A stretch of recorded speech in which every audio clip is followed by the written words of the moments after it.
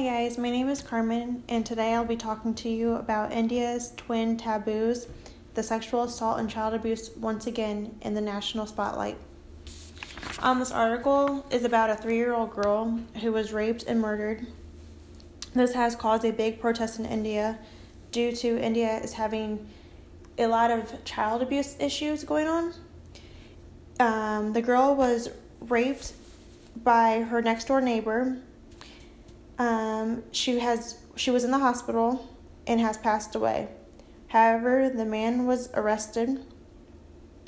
This has made people question child exploitation and sexual violence.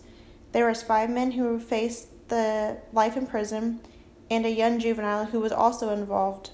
However, he was to receive a prison sentence for this crime.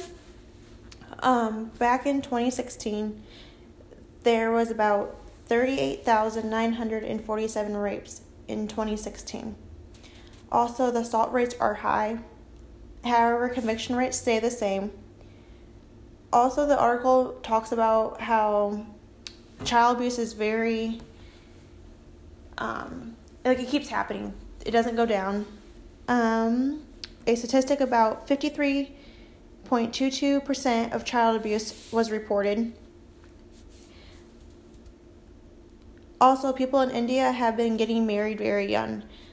About 240 million women were married before the age of 18. However, sexual abuse has been going on for a while in India. Therefore, this is why people are protesting for this little girl. And also, they were talking about how the cops are involved, but with the laws in India, they are saying that it's kind of hard to keep this rate going down. And then there's just some people talking about how there needs to stop being talking about it. There needs to be a solution from the whole government. And that is about it. Thank you.